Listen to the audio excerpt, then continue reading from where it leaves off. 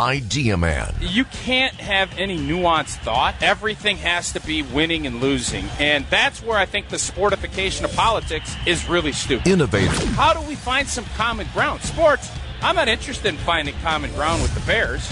I want to throttle. And in politics, we have now gotten to the point where we just want to throttle people. We want to make them look like idiots, and then we want to bury them. I don't think that's good for anybody. And Packers Hall of Famer. You just created, maybe I'm wrong. Did you just create a term, the sportification of politics? Because it's brilliant. It's time for Tauscher on Wisconsin's Morning News. Presented by your Wisconsin Chevy dealers. Mark Tauscher on Wisconsin's Morning News is sponsored by your Southeastern Wisconsin Chevy dealers. All right, Tauscher, we'll pick up with where I left off on my rant. You're ESPN's Rob Demovsky, love Demovsky, up there in Green Bay, talking about how he is wondering whether the Packers are still considering whether or not Jordan Love is their guy, and they will go about considering that through the remainder of the season. I told Eric, I'm not right about a lot of stuff, but I was right about that, why I wanted to sit Aaron Rodgers last year, why I wanted to see Jordan Love in real game action for 6 or 8 games or whatever it would have been, so that we could have had this figured out last year. Well, listen, I think everything's always easier to look back at and second guess, but Vinny, do you think that the Green Bay Packers, who at that point had moved all in to try and win a championship, you think they would have gotten to the last game of the season, being 8-8 and having a chance to win against the Detroit Lions to go to the playoffs, and then Lord knows what happens when you get in the playoffs? The answer is no, they wouldn't have. So the balancing act that you have as a front office, and especially for Brian Gutekunst, not Matt LaFleur, should only be focused on winning. He shouldn't care about any of the other stuff.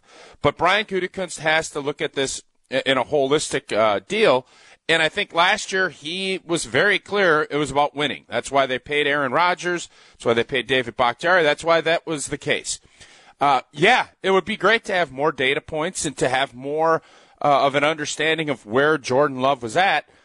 And that's why I'm a little bit confused about the approach to go all young everywhere on skill.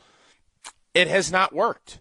And I'm all for guys trying things and doing things that are unique and different, because I've never seen a group of skilled players that are this young without any veteran at all around, and they just don't.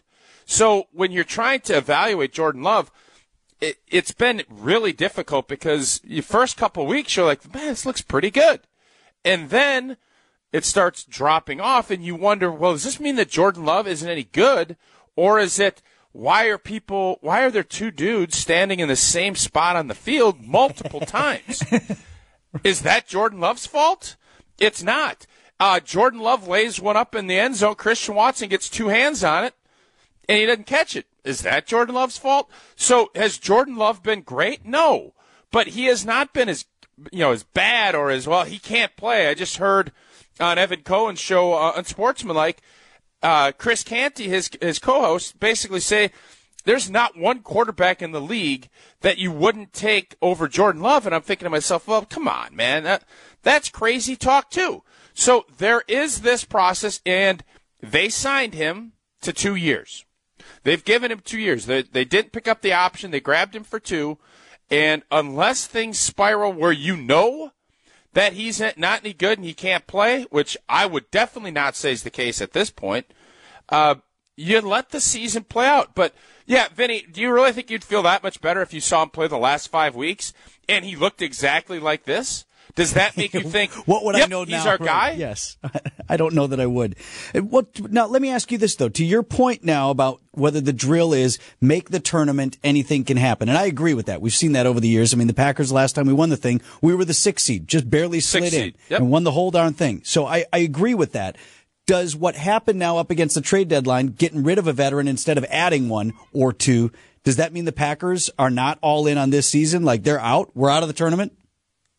Well, they haven't been all in on the season from the jump. Just look at the way they built the team and how it was going. I think we all thought they're going to be lucky or incredibly. Everything needs to break the way that it would have had to have been almost perfection for them to get to 8, 9, 10 wins. That's just the reality of, I think, understanding you have 50 or 60 million in dead cap space that are not even here. But I thought yesterday was a very public acknowledgement that, we're going to do what we think is best for the future of this team. And that doesn't mean 2023. So for all of us that kind of thought, well, if things you pick up and you can get better, this team needs to start improving. That's what I've been saying the whole year. It has not. But Rasul Doublas was one of your best players. He brings an edge to your team. I loved everything about Sewell. Since he's been picked up, he has been great for this program. And you decide that it's best to move on for, in essence, a 4th-round pick. You get a 3rd, but you give up a 5th.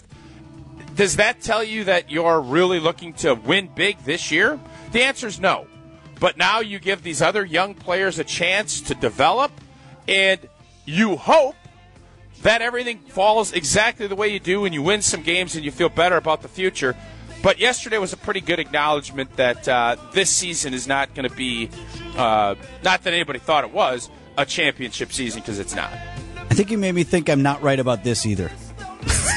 I said I wasn't. That's good. Right. I like to. Right, there you go. All I really want to do is make you think, Vinny. I'm not saying it's going to be right, wrong, or I just don't want you to be indifferent. That's all. I'm certainly not that.